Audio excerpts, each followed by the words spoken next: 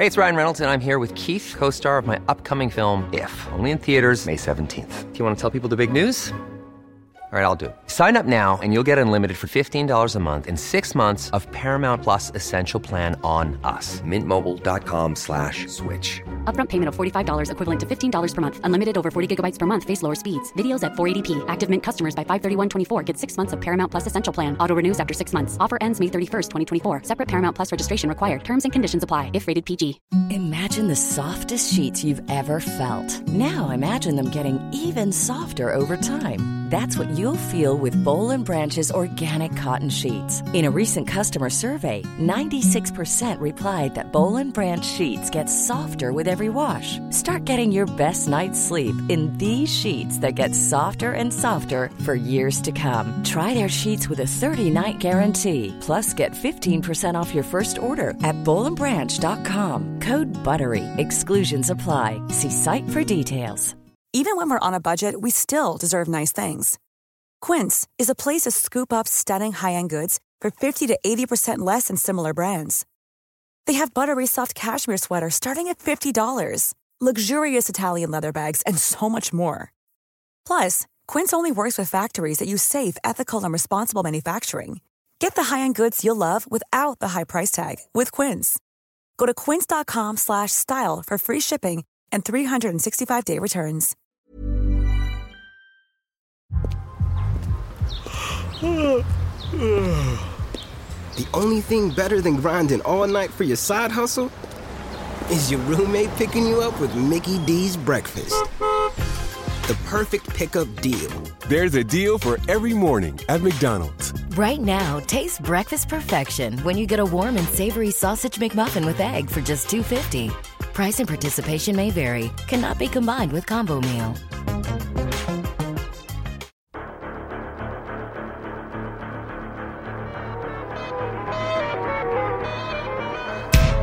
You remind me it's a babe.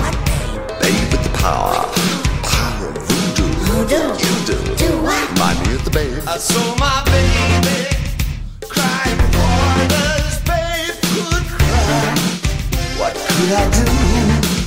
My baby's love had gone and left my baby blue. Nobody knew what kind of magic spell to use. Oh, what we don't tell. And baby said, Hello, my name is Dave Hanratty, and there will be no popcorn. Welcome to episode 16 of the No Popcorn Film and Music Podcast, the big brother that snuck you into the cinema when you were a kid of the No Encore Music Podcast, all available on the Headstuff Podcast Network. Delighted to be back on this filmy show, I suppose. David Higgins, how you doing? Yeah, I'm good. Had a little breakaway. Excited to be back in the film game. Yeah, the last time we did one of these, it was around the time of the Irish general election. So that went well. Yeah, still continues to go well. Mm-hmm. It's me cracking open a can of beer. Coronavirus sweeping the nation. I mean, I don't know when this episode's going to go out, so maybe it's been fixed by now. I don't know. There's a government and there's no coronavirus. Yeah. All those things could be a thing, but unlikely. The one constant in our lives, though, is friends, I believe, and the friendship that we have, you know, on this podcast and beyond those walls. And that's why making her No Popcorn debut, occasional No Encore roustabout guest. You've seen her work in Totally Dublin, The Irish Times, Sunday Business Post, The Thin Air, lots of other places. She's a regular fixture in RTE Arena, trashing Irish albums and albums from around the world, while also occasionally finding a few highlights. And this was her choice. This film is Labyrinth, and this contributor is, of course, Zara Hederman. Hello, how are you? I'm good, yeah. So you've wanted us to do this film for a very long time. I would say I've been on your case for about 3.5 to 4 years. It's before we even started doing No Popcorn. Yeah. You're like, start a podcast, talk about Labyrinth. Purely so I can express my love for this film. Okay, we will get there. And it might not be a room full of love, so I guess we'll have to just see how it goes. But as is the case with No Popcorn, we always start with what we've been watching recently. David Higgins, I throw to you. So, I had myself, well, I'll start this. I think I shared a message with you. I recently shared a birthday. I also have a birthday with No Popcorn's Norma Howard, and I entered my 35th year watching one of my favourite films, Double Indemnity. And since then, I've kind of been on a bit of a noir kick. Some people have like their ASMR videos. If I stick on an old movie, I just find it the most relaxing thing in the world. Like pacing, acting, they're not frenetic in the editing. Camera work's pretty static. It's just like an easy thing to dip into. So on Saturday afternoon, we had Storm Jorge. I popped on The Big Sleep. I think I was talking about Bogey and Bacall last time, and how I'd just watch one of their movies. Stuck that on. A movie I love the book. It's kind of, where do you even begin to compliment it? It's incredible. Just an amazing adaptation of Chandler that was incredibly done by William Faulkner and Lee Brackett, who ended up writing Star Wars. The most important thing is the movie that came after it. And this was not an intentional. I wasn't trying to curate a day. I was just wanting to watch a movie later on with my girlfriend. And we were like, oh, what can we watch? Just I want something fun, something I've seen, something not too long. And we ended up on Who Framed Roger Rabbit. Wow. Oh my God. A perfect noir double bill. But, decades apart. I hadn't watched it since I was a little bit younger. And I liked it when I was younger, but I hadn't realised just how incredible it was. This is a movie that is in love with Hollywood, in love with film noirs, in love with animation, and kind of manages to blend them all together into a immensely entertaining film. A film that a lot of it went over, I guess, when I was a kid.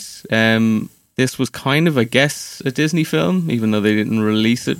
They released it by Touchstone the same way they did The Nightmare Before Christmas. There's some stuff in this film that is not for children. Oh. Have you seen it? When I was maybe 11 or something. So I haven't seen it since I was a child. Straight off the bat, you have cartoons just being dipped in acid like it's an episode of Breaking Bad. You have a baby in it, baby Herman, I think, who acts with Roger, who is this cigar smoking baby who, and I quote, has a 50-year-old lust and a 3-year-old dinky. Oh, does it actually say that in the film? Yeah, and then that's before you even get to Jessica Rabbit, this incredible femme fatale, incredibly curvaceous. The jokes about the size of her breast. There's a scene. There's one point where Bob Hoskins is getting up and hits her in the breast, and it makes a comic boing noise. It's just that's the only thing I remember from it. Yeah, the boing. The thing that stuck with you. Yeah, it was Christopher Lloyd's eyes flying out of his skull that stuck with me. Yeah, he's genuinely terrifying in it. Yeah, this must be a kids' movie. I mean, it is. So the thing about that I was saying is this is a Disney film. Disney let them use Mickey Mouse, Daffy Duck, Goofy, I can't and then you remember have Bugs Bunny. So you have everything from your childhood, but brought into this really kind of weird film. You have Bob Hoskins, who isn't really a star at all at that stage. I'm sure he'd done The Long Good Friday, and then you hang on. I have to stop you there. You can stop me. The Long Good Friday, a gangster film that includes the debut performance, silent by the way, throughout the film, of, do you know who it is? I don't. Pierce Brosnan. What? No way. It's his debut. Pre-Taffin? He plays an IRA hitman, and he's the guy in the back of the car at the end when Bob Hoskins realised that he's going to be brown bread, mate. Oh boy. Is that a spoiler? Because I haven't seen that film. I mean, it's an amazing film. But what's it called again? The Long Good Friday, right? What's this movie called that you spoiled for me? The Long Good Friday is an exceptional film from the 80s. Helen Mirren's in it as well. Okay. Bob Hoskins chewing the scenery. But better than all of that, by the way, guys, is this.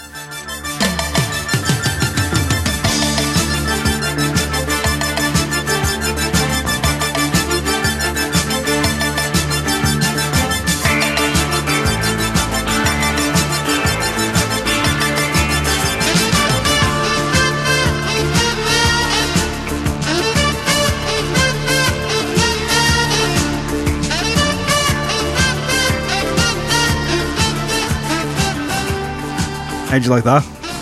That was absolutely incredible. Maybe the greatest theme tune of all time. It's pretty phenomenal. I'm very much on board to watch this film. Yeah, it's it's a great film. It's fantastic. What else, Higgins? I took a trip to the cinema yesterday. I went to see Portrait of a Lady on Fire. This is Celine Sciamma's latest film about a portrait painter who goes to an island in Brittany in the 1750, in and around before the French Revolution, to paint a picture of a woman of kind of like mild aristocracy that is basically they want to give this portrait to a well-to-do person from Milan to decide whether or not he'll marry her. And it's kind of just about the relationship that develop over time, becomes romantic. It absolutely knocked me for six. Like, it's stunningly composed. Lighting in it is gorgeous. The two lead performances, Adele Haenel and Noemi Merlon, I'd never seen them in anything before. Their chemistry is amazing. There's like barely any dialogue in it, so like the entirety of their relationship is just developed over these incredibly like strong looks, and every single one of them is like pregnant with massive feeling. And yeah, it's like no music at all almost, except for like, you know, one or two bits that they have to be diegetic. Has an all-timer ending. I'm not obviously going to reveal the ending, but it was kind of a film where it's like, you know, sometimes you're watching a movie and you can tell that it's coming to the end, and then there's kind of either a fade to black or like a scene cuts, and you're like, that's it, that's where you cut it, and then they add a little bit more on. You're like, I think you missed your out there. And then there was another option, and I was like, okay, you built to that. That's perfect. Like knockout. And it's like, and then another one. It's like, oh no, you can't. Not a hope. And then the way that they end it is just like jaw dropping. It's phenomenal. Highly recommend it. Also need to give a shout out to Adele Haenel the other night at the Césars were on, the French Oscars. She walked out. Yeah. She did a incredible walkout. Roman Polanski won. While shaking her head and muttering to herself was great. Yeah, it's very good. Roman Polanski won Best Director for J'accuse. She walked out, did one of the all-time sarcastic claps, like give her an award for this, while shouting "Bravo la pédophilie," which I'm sure everyone can vouch guess for. what that Zara means. Zara Hederman, you've been very busy, of course, as well, apart from dropping truth bombs like that. You went to the cinema twice to see the same film in the space of a fortnight. What film could it possibly be? So I'm actually really bad with watching films and going to the cinema. I'm a bit of a repeat offender as that, going to the cinema twice to see the same film. So I saw Parasite twice. Absolutely incredible film. Just the second time as well, seeing it, knowing what was going to unfold, just really made it, it really made the story just fly by. Like, it went by so quickly the second time I saw it, but the first time it felt very like nicely paced, whereas this time it was just, everything was like hit me in the face. And I went with a friend who hadn't seen it, and her reaction at one particular point was just so priceless. Like, I wish I had had it on tape or video, because she just turned to me in the cinema and was like, what? What's going to happen now? No. And I was just like, strap in. Like, it gets you were pretty basically hardcore. like all those people after the Red Wedding in Game of Thrones who'd like read the books, and they were like, you know, surreptitious or like sneakily like filming everyone on the side. That was you. That was me, yeah. Okay. So I was very excited. So I saw that twice. Both times, like, leaving the cinema after that film is just like, the two of us were just not really able to talk to each other.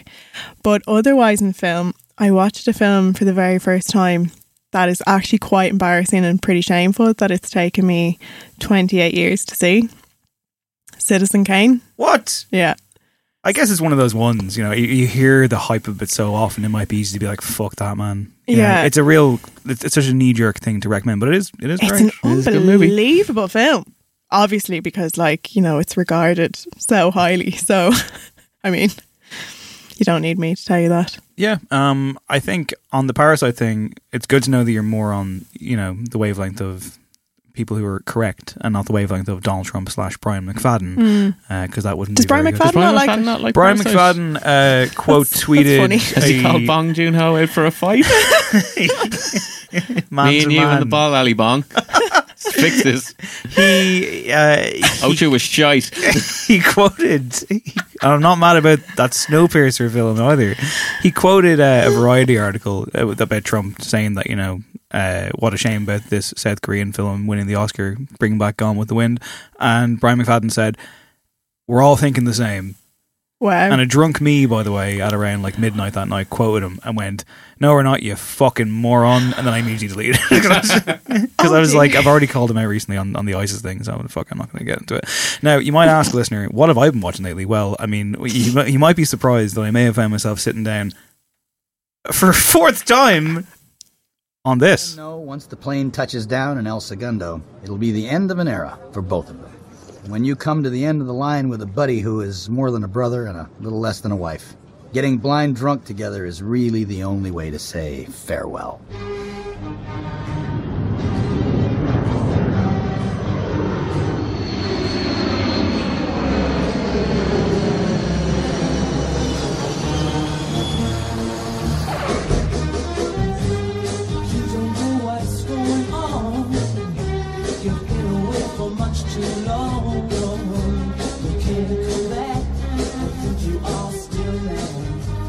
That's right.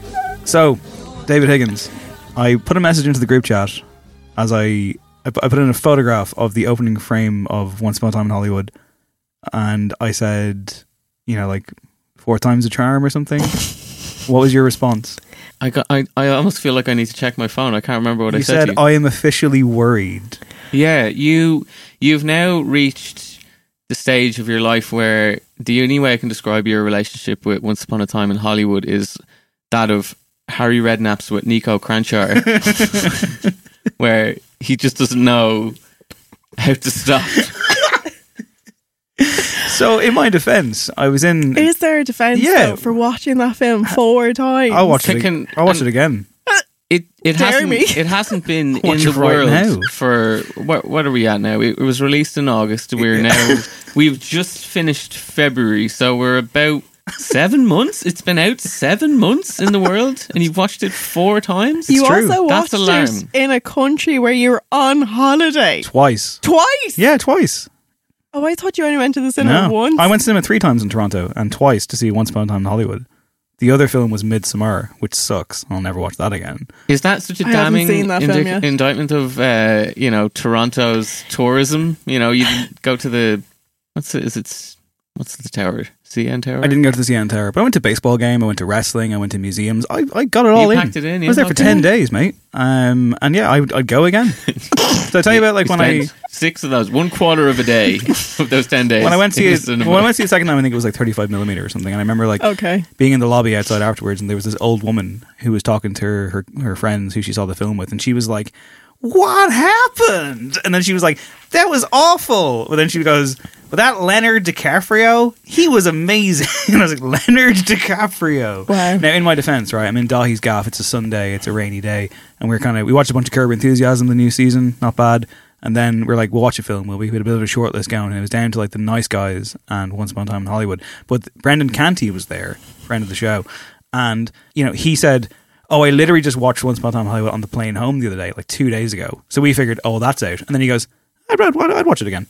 So he's just as bad as you 2 days after. All those names you just dropped there: Brendan Canty, Leonard DiCaprio, Dahi O'Droney.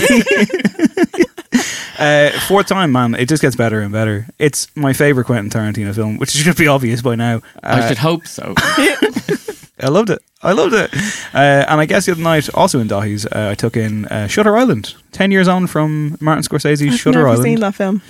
I'd be really curious. I watched it with No Popcorn co-host Norma Howard, who, I mean, I guess I don't want to go major spoilers here for a film that Zara and people may not have seen. It's a mystery film, and it's kind of all is not what it seems, This isn't me just being a prick, but when I saw the trailer for the film, I was like, I think I know what's going on, and I was correct. But it's more about how you get there. I think the film actually, it's not out to trick you. I think it's out to be like, figure it out, man.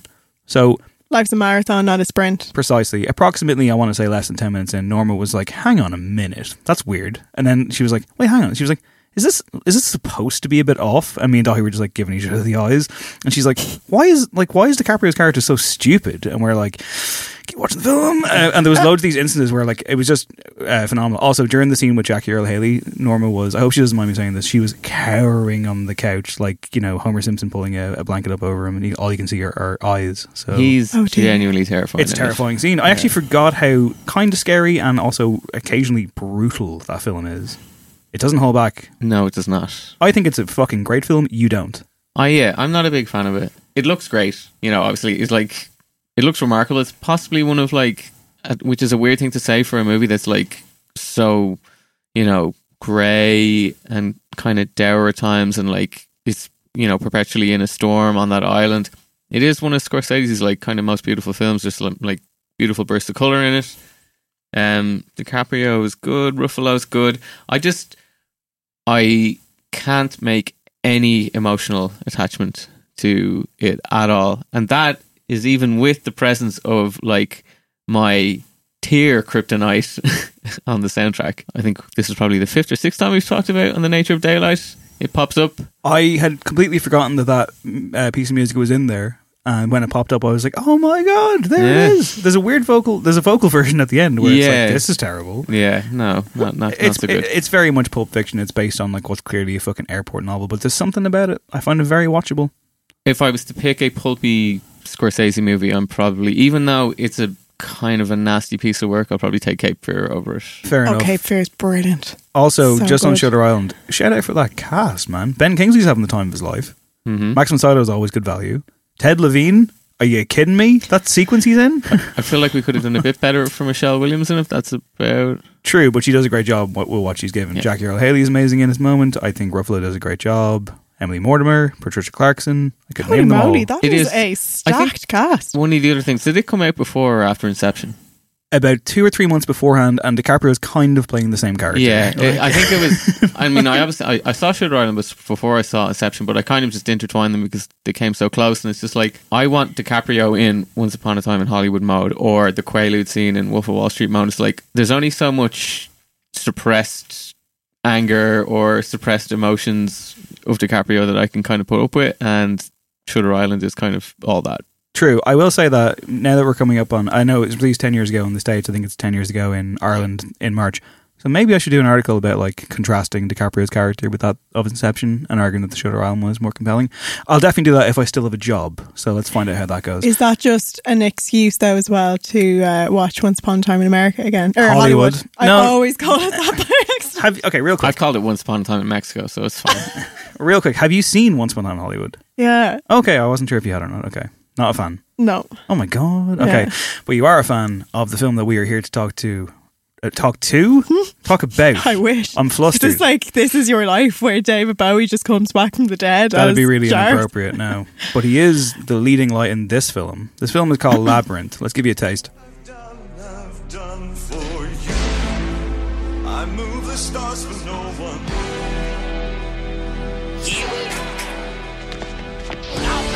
Run so long, run so far. The world of Labyrinth. All right, David Higgins, tell me about Labyrinth. So Labyrinth is the third feature film of Jim Henson, most famous for The Muppets, and The Dark Crystal. So Labyrinth is Jim Henson reuniting with Brian Farrell, who created the creatures in The Dark Crystal. They wanted to work together again. They were captivated by goblins. They had this idea of goblins, particularly the idea of a baby sitting amongst goblins. So that was kind of the seed for this movie.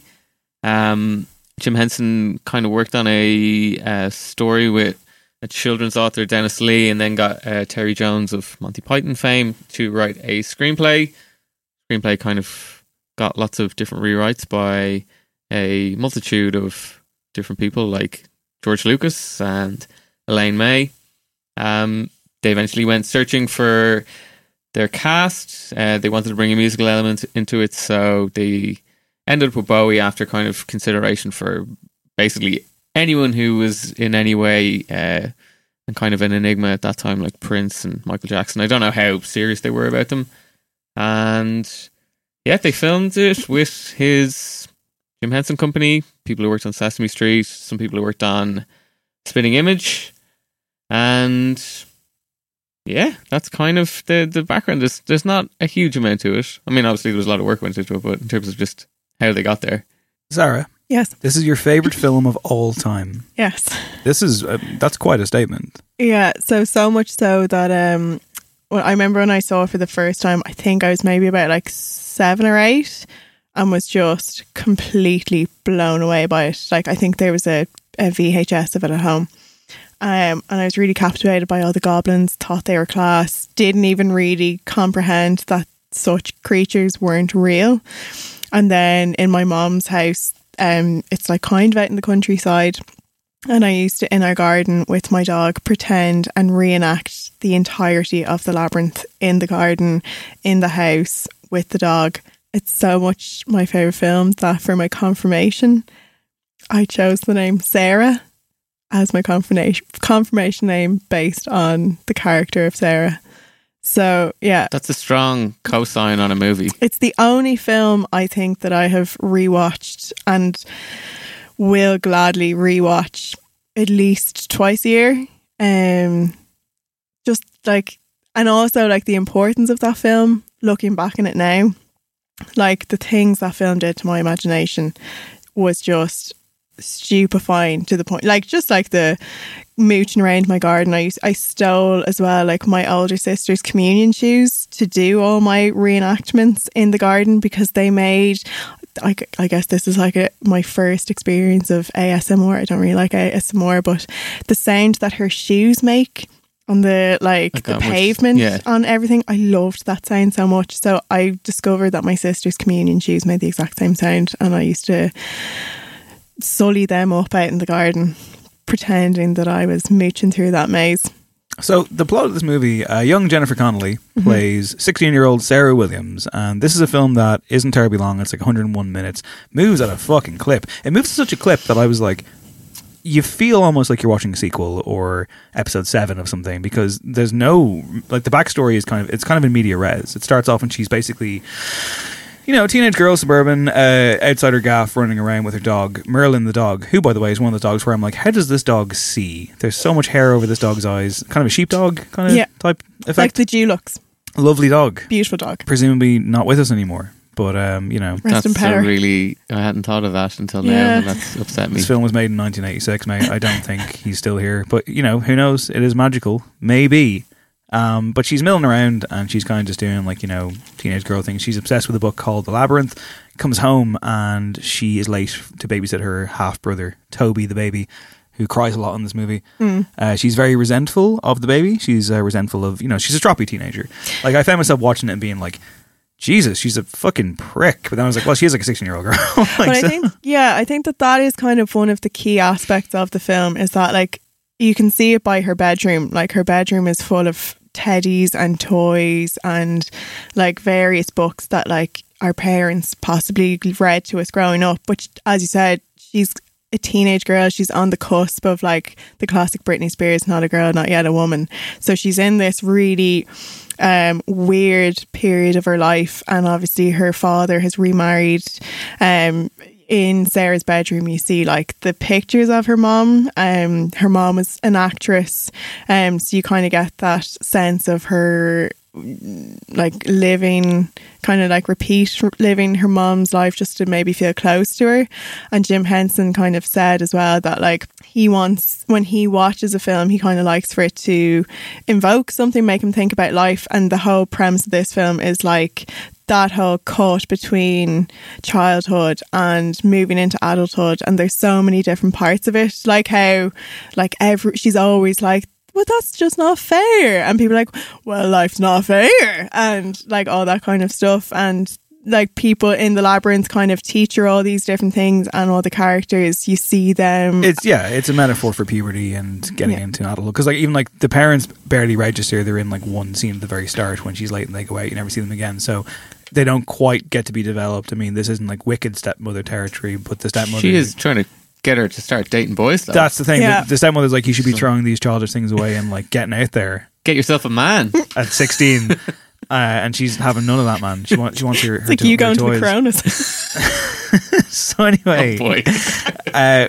we all did crazy things when we were 16. What age were you when you went to the Coronas on the pool? We don't need to tell the whole story. Like early 20s, I guess. That's okay. Yeah. You're on the precipice. Yeah. Who among us hasn't gone to a concert, like, for... I was kicked out of the house by my ma. Got that Corona's gig. Go off there. Start your life out. So, real quick, she incites a spell. I don't think she realises what she's doing. It turns out because again, this is like, it's never really commented upon that, like, it turns out there's an alternative dimension that can be accessed via this book by reading it spell properly. She awakens these goblins. She basically threatens to send the baby away so she can, be free and not have to deal with them. And it transpires that actually that can happen and does happen, to her horror. But who is the leader of this entire nefarious group? It is, of course, the man known as David Bowie. I want my brother back, please, if it's all the same. What's said is said. But I didn't mean it. Oh, you didn't? Please, where is he? You know very well where he is. Please bring him back, please. Sarah, go back to your room. Play with your toys and your costumes. Forget about the baby. I can't. I've brought you a gift. What is it? It's a crystal. Nothing more. But if you turn it this way, look into it, it'll show you your dreams. So, if David Bowie in a fright wig popped up in your bedroom, especially if you're a teenage girl, like, it's kind of strange how it's never quite commented. Like I couldn't reckon if he was meant to be like the avatar of temptation, the avatar of evil, the devil himself. It's kind of unclear what his motivations are in a way. Yeah. So his character actually is based on elements of Heathcliff and what's your man from Jane Eyre? Rochester. And also his leather jacket seemingly was based off Marlon Brando's in is it the Wild One? Yeah, the Wild One. Yeah.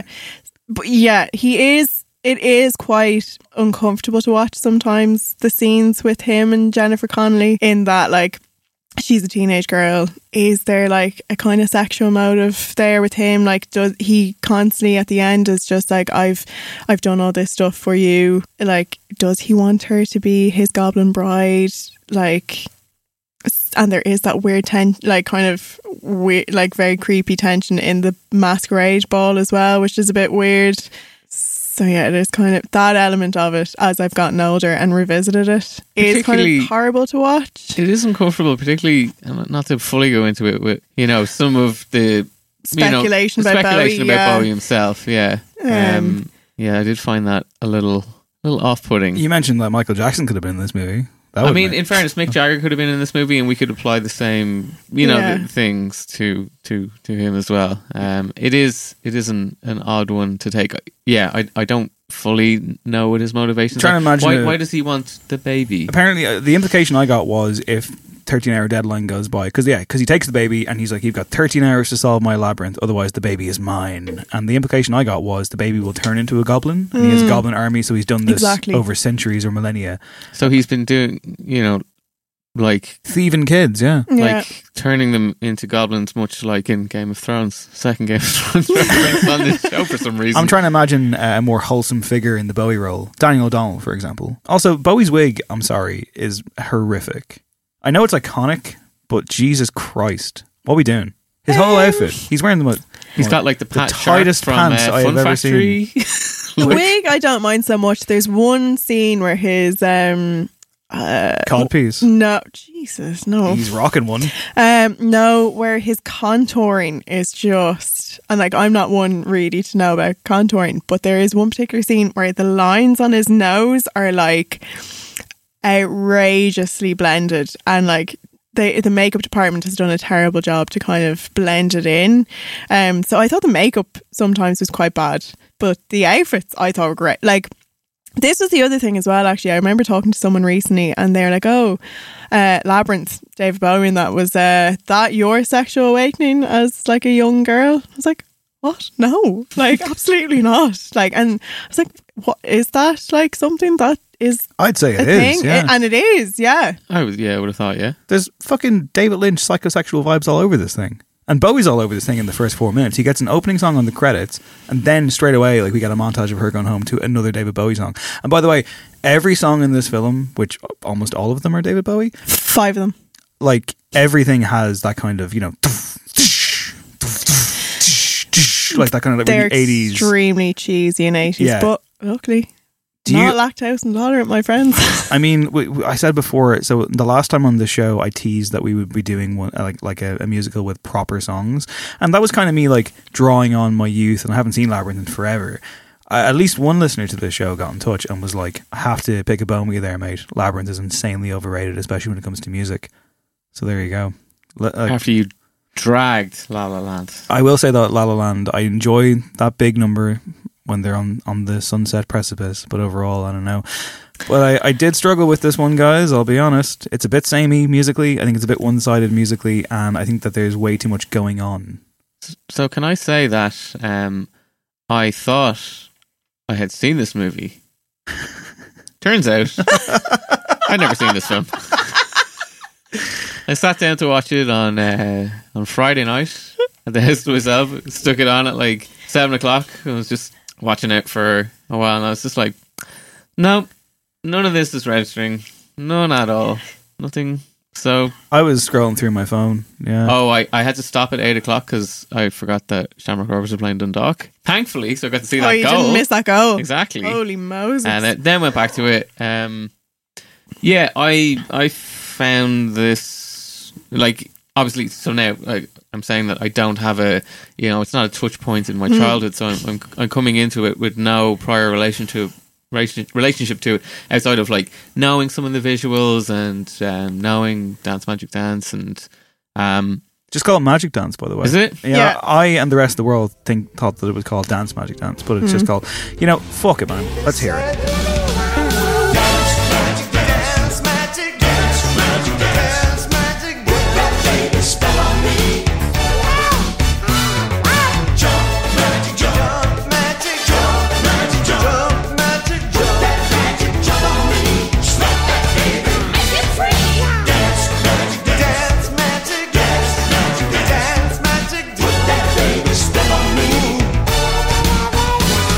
So yeah, everyone knows Magic Dance. It's when he throws the baby up in the air and the baby becomes a little dummy baby and all that kind of stuff. I did see it when I was a kid, and I remember probably several times, and I was kind of scared by it. Yeah, no, it is creepy. I find it structurally a little bit incoherent. Like, I didn't, as you said, like, you kind of just get thrown into it, and it's not thrown into it in a way where I felt very assured that the filmmakers knew the world that they were in.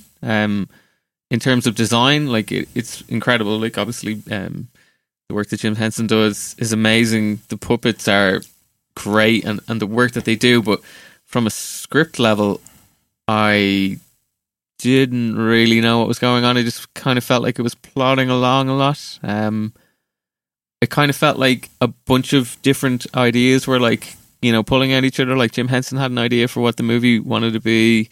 Bowie had an idea, and then even with the script, it's like Terry Jones had an idea. It's like, I wonder, what did George Lucas bring to this, apart from potentially the creepy connotations of an older man trying to seduce a teenager, if his Indiana Jones scripts are anything to go by.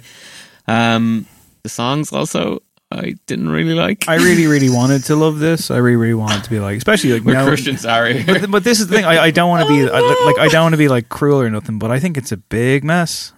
There's too much going on. There's too many characters, right? There's too many ideas. But I love that. Like, I love that there's just like that. This is just like, I don't want to sound all like reality TV star about it, but it's just like the journey that like you go on with her.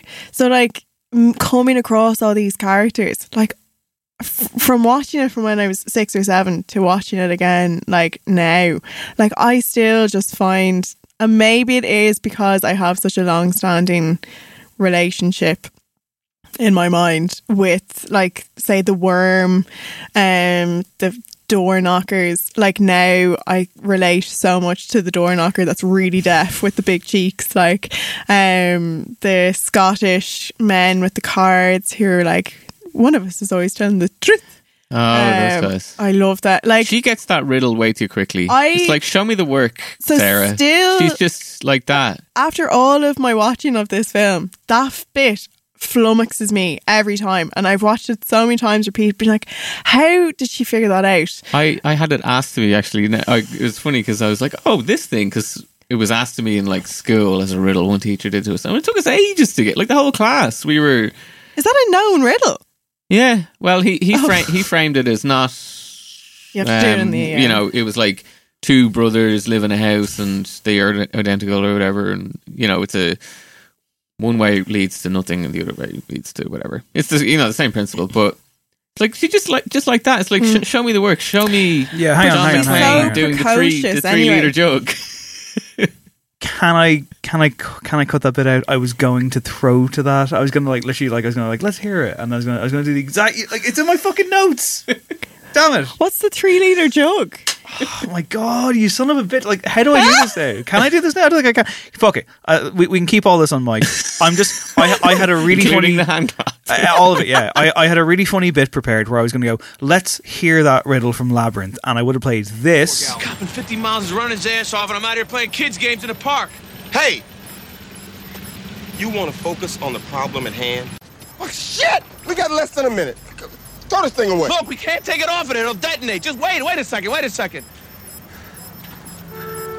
I got it. Exactly 2 gallons in here, right? Right. Leaving exactly 1 gallon of empty space, right? Yeah. A full 5 gallons here, right? Right. You pour 1 gallon out of 5 gallons into there, we have exactly 4 gallons in there. Yes. Pour it in there, come on. Which, of course, is actually the 4 gallons bit from Die Hard 3, because that's precisely what I was thinking. Instead, the actual riddle from Labyrinth sounds like this. It keeps changing. What am I supposed to do? Well, the only way out of here is to try one of these doors. One of them leads to the castle at the center of the labyrinth, and the other one leads to certain death. Ooh. Which one is which? We can't tell you. Why not? We don't know. But they do. Oh, then I'll ask them. No, you can't ask us. You can only ask one of us. It's in the rules. And I should warn you that one of us always tells the truth and one of us always lies. That's a rule too. He always lies. I do not. I tell the truth. Oh, what a lie. Oh. He's the liar. All right. Answer yes or no. Would he tell me that this door leads to the castle? So riddles, yeah, tough times. I mean, like, to me, the fact that this was written by Terry Jones of Monty Python, it makes a lot of sense, because even those characters are almost exactly the same as characters that pop up in Monty Python and the Holy Grail. There's Getting Across the Bridge with the comical guy guarding it. In this case, it's Sir Didymus, the lovable fox dog thing. My favourite character. He's very good, because his whole gimmick is him. that he's not threatening whatsoever, but thinks he's like dashing and thinks he's in control the whole time. When he says, Ambrosius, I won't feed you forever, or I'll never feed you again, and Ambrosius just like puts the pause on the brakes there. Most relatable moments in cinema history for me. Yeah, exactly. But like, oh, I just love him. And even in the final scene, actually, when Sir Didymus, when Sarah is back in her bedroom, and when he goes, "My lady, should you need us?" And then she's like, "Yeah," and he's like, always gets my. I was gonna always gets my. I was gonna say going. to you, like, you know, like, let's jump ahead to the end of the film real quick. It does have a happy ending because it's a kids' movie. She does end up back in her bedroom. She does save the day, and she's gonna put childish things away. But her friends that she made along the way pop up and are like, "If you ever need us." It gets me every time. I was actually imagining this. I was like, I wonder if Zara had him in balls her eyes out crying. Her line that she says to Hoggle. Do you know it? Oh Jesus, yeah.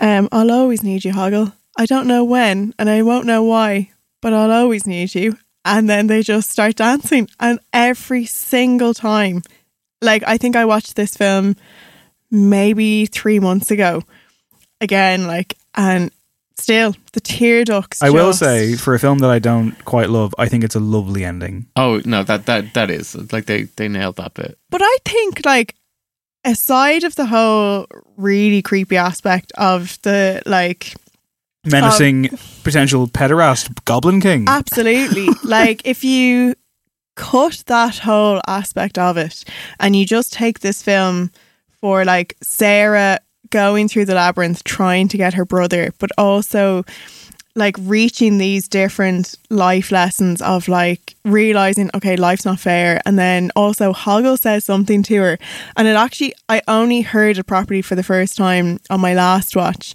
where he says something about I think it's after Darth gives him the peach to give to Sarah, and or maybe it's before, when they're coming out of the oubliette, and he's just like, oh well, like, in this labyrinth. Like, everyone is just thinking about themselves and everyone's working for themselves here. And it's like, that's just like life. Like everyone is just like concerned about themselves. And then that bit when she's talking about to Hoggle and to Didymus, and it's like, look, I don't know when I'll need you. Like, it just kind of shows the whole precariousness of life and how, like, not to be grim about it, but also very much you're by yourself and you have to navigate life and all the obstacles. Like, it is such a huge metaphor for life and like coming to terms with like how you navigate things. And Sarah, as we see, like with that riddle, I think that riddle is such a clear example of her how precocious she is, but then that whole precociousness is very much quashed in that masquerade scene where she's like, it's the first scene where there's no puppets, it's just her and Bowie. All the people around them are like these very upper class people and they're very disparaging of like the goblin kind of culture that she's become accustomed to and surrounded by in the labyrinth. And she's like, it's the first moment where you see her like very dissatisfied by her surroundings and she's realising that she's in this very adult world, and like David Bowie fucking waltzing her, like she's not happy with it and that's why she smashes it. And I think like the realm with the chair, she doesn't literally like smash it, but she does because she gets home. Also, prior to the moment at the end where she has that moment in her room and we hit the credits dancing, I do love her giving her brother that she's rescued, her stepbrother, I love her giving her Lancelot there. Oh, Jesus. I want him to look after you now type thing. Again, those elements I think are great. I think, as a narrative, I think it works. I just think that the way what the narrative is packed and filled with just didn't quite work for my brain. I want to talk about Bowie, so let's hear from him again first. That's the things we live through, makes no sense for you. Everything is good, wasn't too much fun. Oh, but I'll be there for you as the world falls down.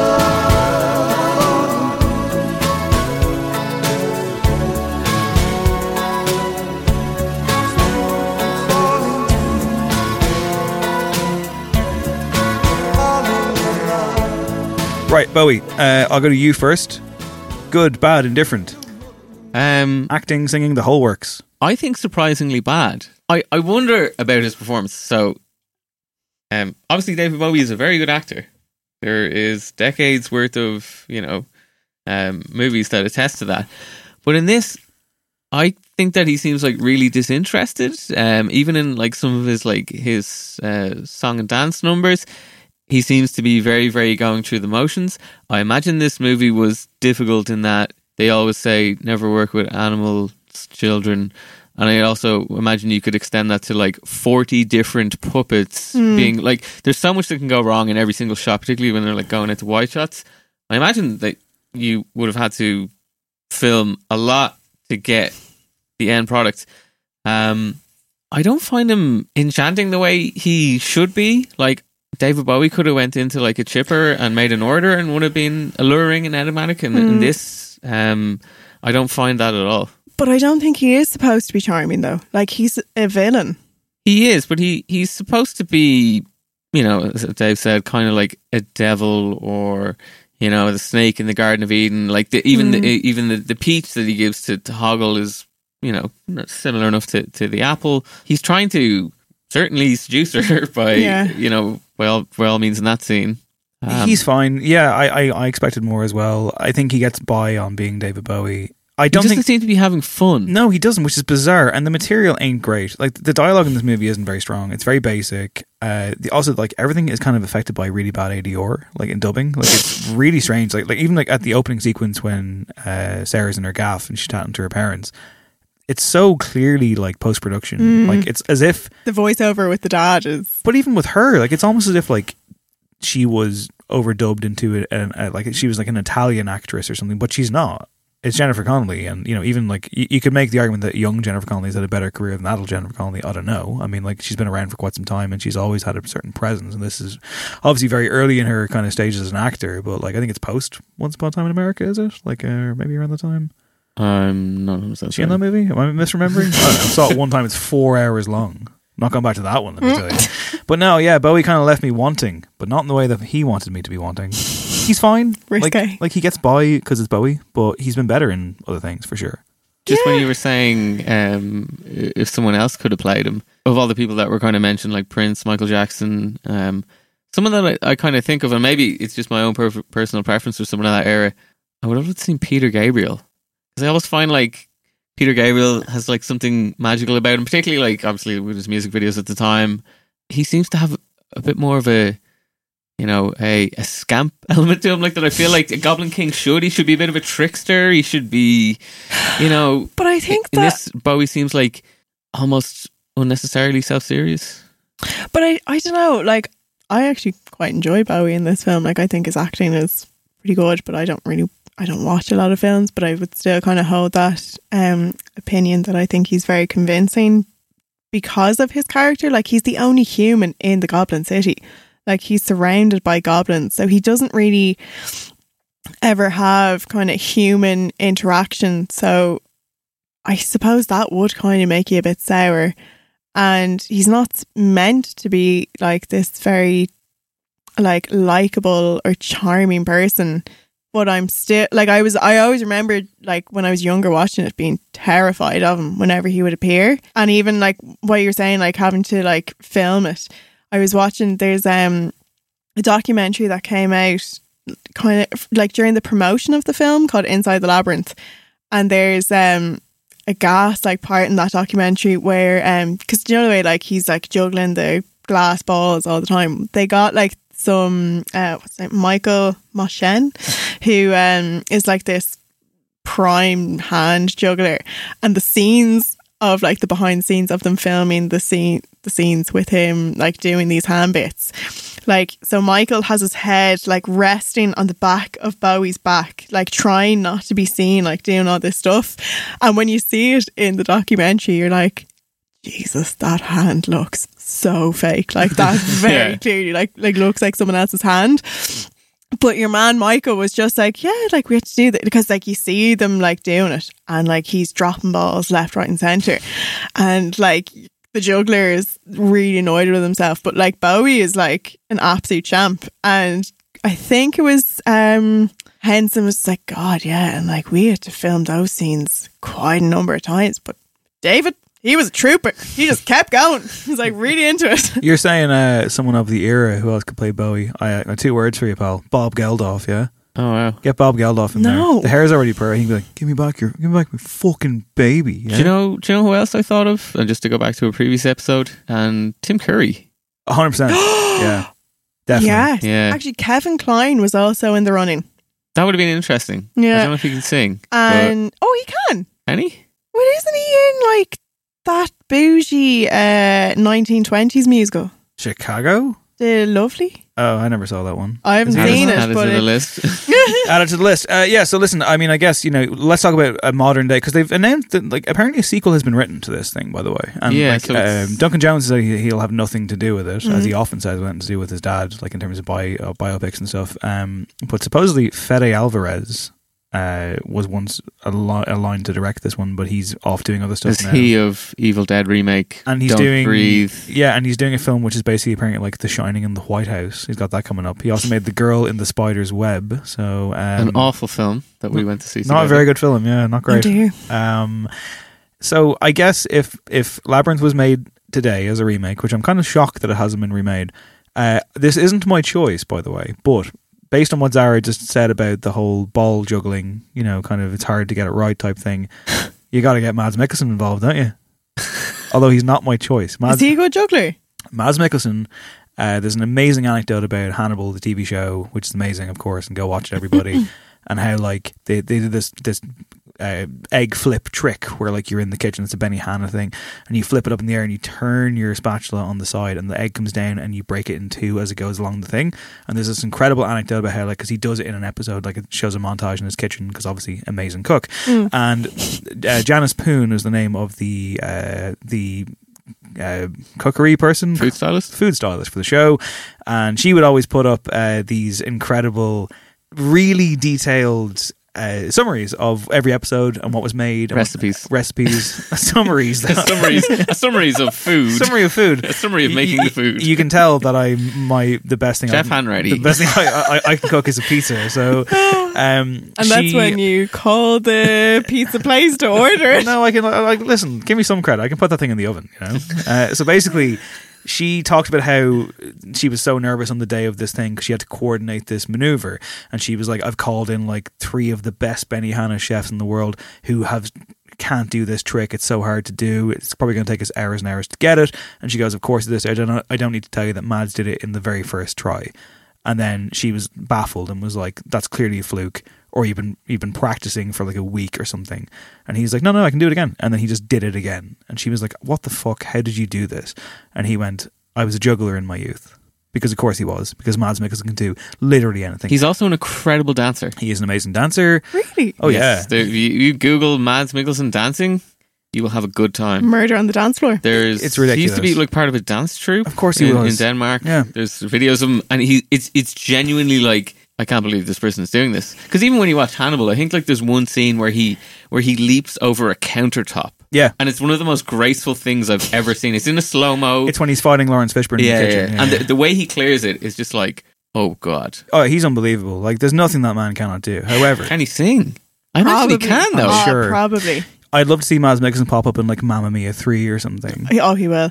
Actually, with that Mads Mikkelsen like dancing thing, actor come dancer, do you know who worked on the choreography for Labyrinth? I do not.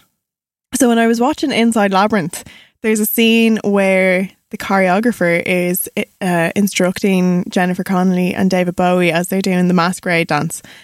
And I was looking at the woman who is telling them what they need to do, and I was like, she is so familiar. Like, who is that?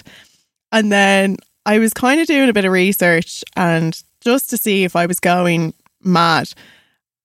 Turns out that Dr. Beverly Crusher of Star Wars Next Generation, Gates McFadden, Star Wars, sorry. Two fan bases furious with you right now. Yeah. Sorry. So Star Trek Next, yeah. So Dr. Beverly Crusher choreographed Labyrinth. Also, sorry. Trivia corner over here. Oh, I just have loads. So do you know the Fireys? Oh, sorry. Also, we didn't really talk about the music of this film that much. The Fiery song, Chilly Down. What is going on in that song? Unbelievable song. Do you want to hear it? Let's hear it. When the sun goes down, and the bands are back to town, the brothers come round, I get out of my dirty bed, I shake my pretty little head, tap my pretty little feet, feeling brighter than sunlight, dancing like a yo-yo, woo! Don't got no problem, ain't got no suitcase, ain't got no clothes to worry about, ain't got no real estate or jewelry up on my radio. Let's just go in my head. Yeah, Zara, this song is just cultural appropriation, isn't it? It's cultural appropriation, the song. No? I don't think so. This is like some kind of weird cod reggae thing, and these characters are like, what the fuck? Like, this is not a million miles away from the Crows from Dumbo. Just me? I didn't immediately get that. No, I think I didn't you're get that going to say either. who one of the singers is, though. Yeah, one of Cancelling the... Labyrinth here, guys. Go watch Once Upon a Time in Hollywood, Fucking mate. So one of the puppeteers in the Fireys is Kevin Clash, who plays Elmo. So when you hear then the Fireys when they're chasing Sarah as she's climbing up the wall when Hoggle comes together, you can hear a prototype of Elmo's voice. One of them has the exact voice of Elmo. And with that, this is actually something else I learned that I thought blew my mind. When they were filming that scene, because like that I think is the worst example of special effects in the film.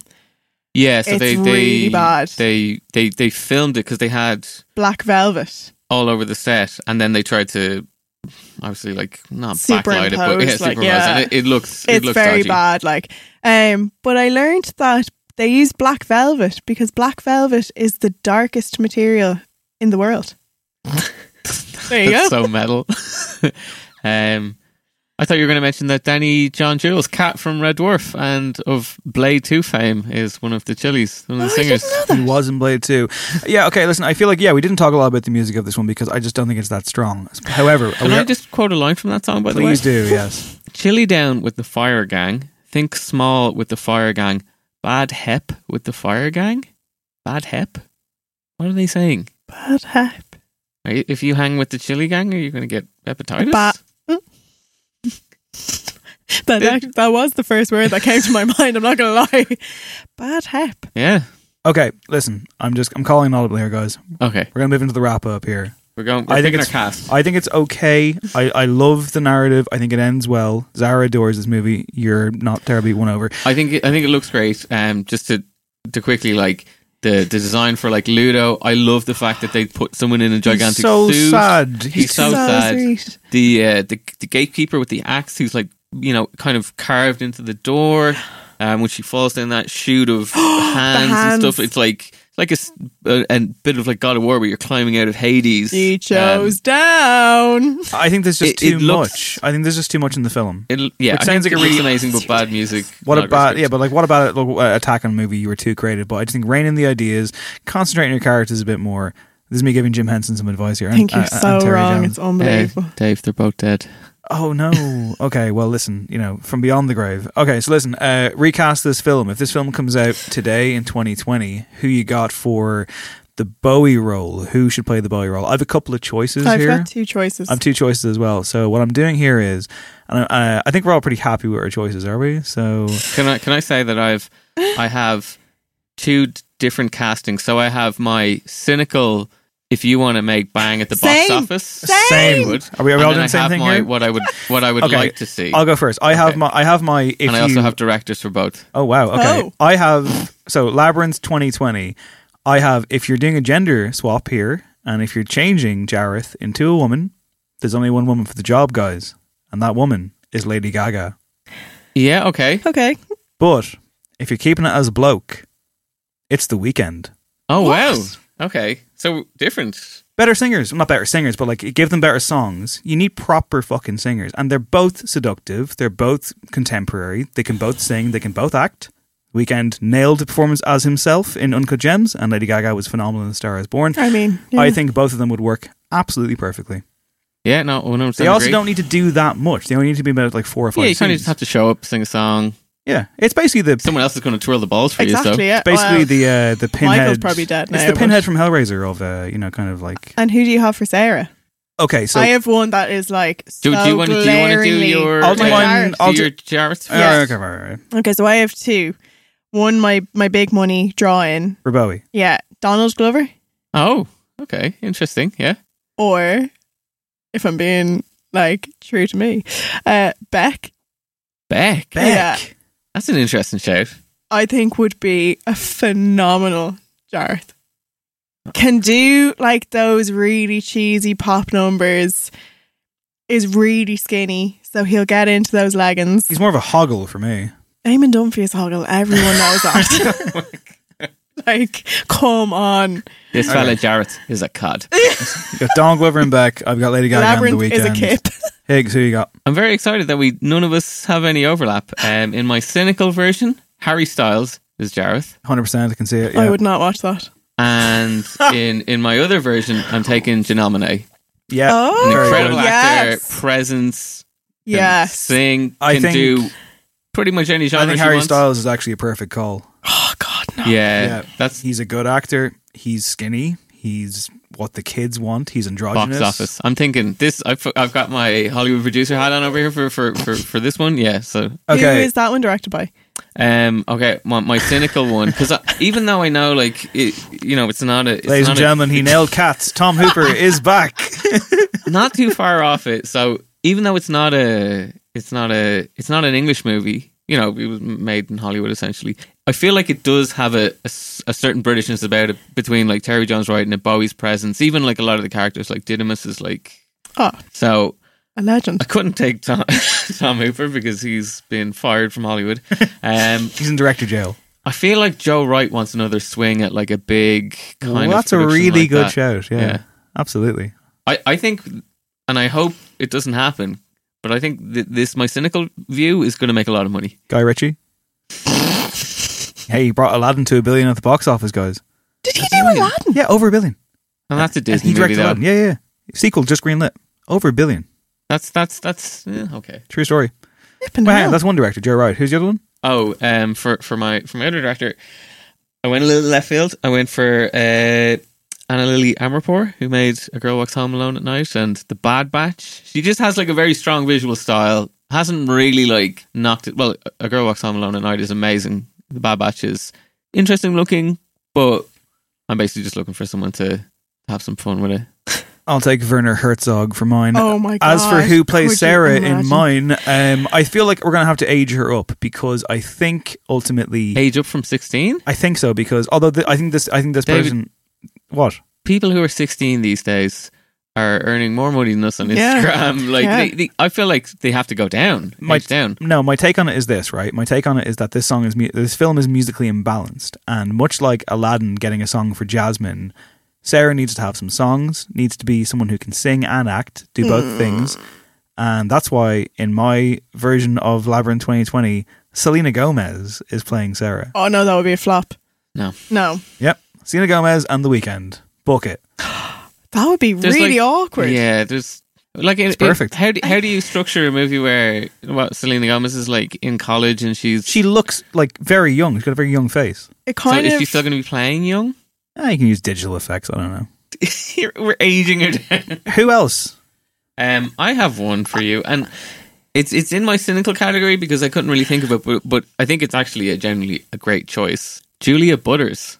Oh wow! From Once Upon a Time in Hollywood. You like that one? That's pretty good. That's aging down quite a bit, but I feel like she does seem like a bit of an ingenue, or a savant, or whatever the word is. All right, fair enough. Zara. So my cynical one is Millie Bobby Brown. Stranger Things. Yeah, I think that there would be a crossover with audience. That's a shout, actually. That should have been my cynical choice. That I was convinced that was going to be your cynical choice. And then my other choice, if Beck is Goblin King, kind of thought as a very left field one, Wise Blood as Sarah, especially if you want to give her songs. And she's got the long brown hair. I mean, I love her album. I don't know if she can act, but I don't know if she can act. I would go watch that film. My non-cynical choice in my Anna Lily Amirpour directed Janelle Monáe starring is Shahadi Wright Joseph from Us as Sarah. Okay, yeah, she was very good in that I movie. thought she was great in that. So okay, I guess in closing, before we reveal, Can I give you some trivia? Sure, why not? I have some absolutely. I have a Ludo, by the way. I've got a Hoggle and I've got a Sir Didymus. Go on. Oh my god! Go yes! on, go. So, okay, I'll finish out my cynical one, and you're gonna grimace at this. So, Joe Wright directing, Harry Styles. I need a Hoggle. Who's a friend of Harry Styles? Liam Payne. James Corden. Yes. Ludo. Contractually, this has to be given to Andy Serkis. And Sir Didymus, Ray Fiennes. Fair enough, yeah. They're not bad. You could also have Toby Kebbell in the... I would have Andy Ludo role. Serkis as Didymus. Really? Yeah. He doesn't. I don't know if he can do the voice enough for Didymus. Andy Serkis can do any voice. I feel also though like he just has to be the big person. It's like who's the biggest character in this movie? I'll be him. Ray Fiennes would actually be a pretty good Jareth. Possibly too old now. Zara, one last piece of trivia before we wrap this up. finish my Oh my other god! side? I thought you were done. No, I said I had picks for all of them. This is turning into like a production meeting. Yeah, I know. I'm finishing it. So, Janelle Monáe, Jareth, Sarah's Shahadi Wright Joseph, Ludo, Jeffrey Wright, the voice, the husk. I want that gravelly voice. Sir Didymus, I'm taking Henry Golding, and Hoggle. I struggled with. I can't really figure out a Hoggle. I was like, I struggled Kenan as well. Thompson, I thought maybe? about David Hyde Pierce, Niles from Frasier. For Hoggle. Yeah. Okay. Yeah. That's interesting. Change the game. All right, I'm done casting. Okay, finally, one last piece of trivia, Zara. I have a few little bits. I'll do them really quick. I promise. So in 1997, Labyrinth of Jareth Masquerade Ball was founded, And this is an annual cosplay masquerade ball held in Los Angeles every year where people dress up as characters from Labyrinth. This year it's happening on August 14th and 15th. How are we going? Well, tickets go from $35 to $400. Also, the line "You Remind Me of the Babe" from Magic Dance is a direct reference of an exchange between Cary Grant and Shirley Temple in the 1947 film The Bachelor and the Bobby... my handwriting went really weird. Boxer? Who knows? There's a Labyrinth board game if anyone wants to get it for me for Christmas. There's a graphic novel as well, isn't there? Oh, 100p, like, yeah, absolutely. Do I have any other little tidbits? No, yeah, I think that's very fine. good. Okay, real quick, your favourite Bowie acting performance? Twin Peaks for me, obviously. Yeah, Agent Philip Jeffries in Twin Peaks Fire Walk with Me. He, like, it's such a small role, but like so memorable, iconic. yeah. That white suit with the kind of like Hawaiian shirt. Just his line delivery on "Who do you think that is?" there when he's like pointing a coupe, and then, you know, later on when he's just like screaming in that Argentinian hotel. So that's one. Zoolander. I was going to say obviously. Zoolander, yeah. I think like Zoolander is just like chock a block with cameos, and most of them date it really badly. Like, you know, Fred Durst, Paris Hilton, Lance Bass. Don't you have a go at Fred Durst? Donald Trump. There's like Donald and Melania at the very start, like they're talking about Zoolander. Oh God. The Let's Dance needle drop. You know, it's just like a short sting of it is So good. absolutely perfect. I believe Also, I could be of service. David Bowie, when Derek Zoolander fails to take the underwear off with his hands in his trousers. Oh, and David Bowie just lifts his hand to his eyes, being like, "Oh, it's so I can't good." believe that you left out Billy Zane from the list of cameos. Well, Oh, yeah. I was It's the talking funniest part about of the film. cameos that have aged badly. The Billy Zane cameo still continues to be remarkable. Sorry, can we also Friend Billy Zane. give a shout He's out? trying to help you out. Huh? Billy Zane, he's trying to help you out. He's your friend. Mine? No, he's all of our friends, Zara. This is the... Billy This is Zane, the friend of us all. who do you want to give a shout out to? 2. David Bowie as Nikola Tesla in The Prestige. He sounds like Pierce Brosnan in that movie. So funny. Also, him just walking through electric currents is amazing. For him to then light the light bulb with Hugh Jackman. And then also David Bowie as Andy Warhol in the Basquiat film. The wig is so funny. Like, but he's convincing. All right. He One does look last like one. him. Oh my God, we're never getting out of this labyrinth, are we?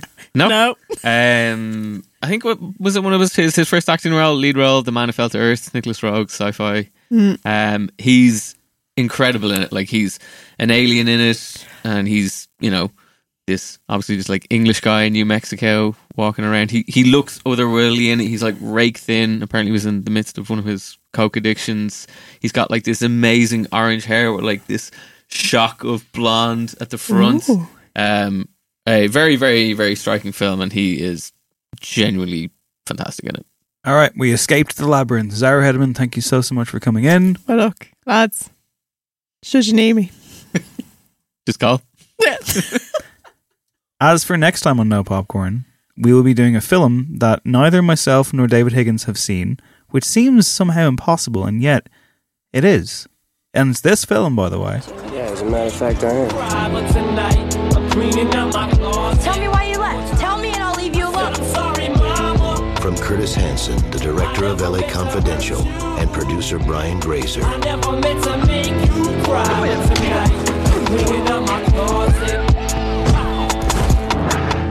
Eminem, Brittany Murphy, Mekhi Phifer, and Kim Basinger. 8 Mile. That's right. Sweaty palms all over the studio. It's 8 Mile. I've never seen this film. I've never seen it either. 18 years on. I don't know how I've never seen this film, but I've never seen this film. How are you feeling about this choice? I think it's a good choice. We had it down on our list, and until you texted me saying you're like, I've never seen this film, I was like, oh yeah, I've also never seen this film. I think I just assume I've seen some things, much like Labyrinth today. Clearly had never seen it. I've probably consumed a lot of it by osmosis. I'm sure I've seen like the battle rap scene and bits and bobs, but yeah, looking forward. I feel like I can to probably digging piece into together it. the entire Curtis narrative. Hanson. Curtis Hanson, the late Curtis Hanson directed. Michael Shannon's in this movie. What? Michael- well, now I'm very excited. Yes. Michael Shannon is an 8 Mile. Yes, and until then, we will discuss all that next time. But for now, that was Labyrinth. This was No Popcorn. My name is Dave Hanreddy. There will be no encore every Friday on the Head Stuff Podcast Network. Thank you for listening. Here's some more music from Labyrinth. Bye-bye. No one can blame you for walking away. But too much rejection, no love injection. Life can't be easy. It's not always well. Don't tell me truth hurts, little girl, 'cause it hurts like hell. But down in the underground, you'll find someone true. Down in the underground.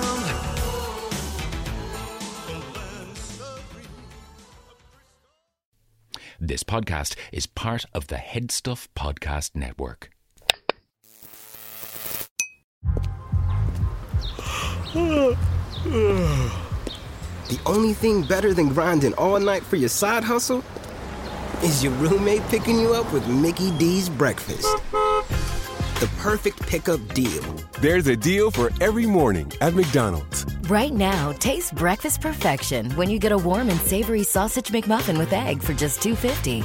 Price and participation may vary. Cannot be combined with combo meal.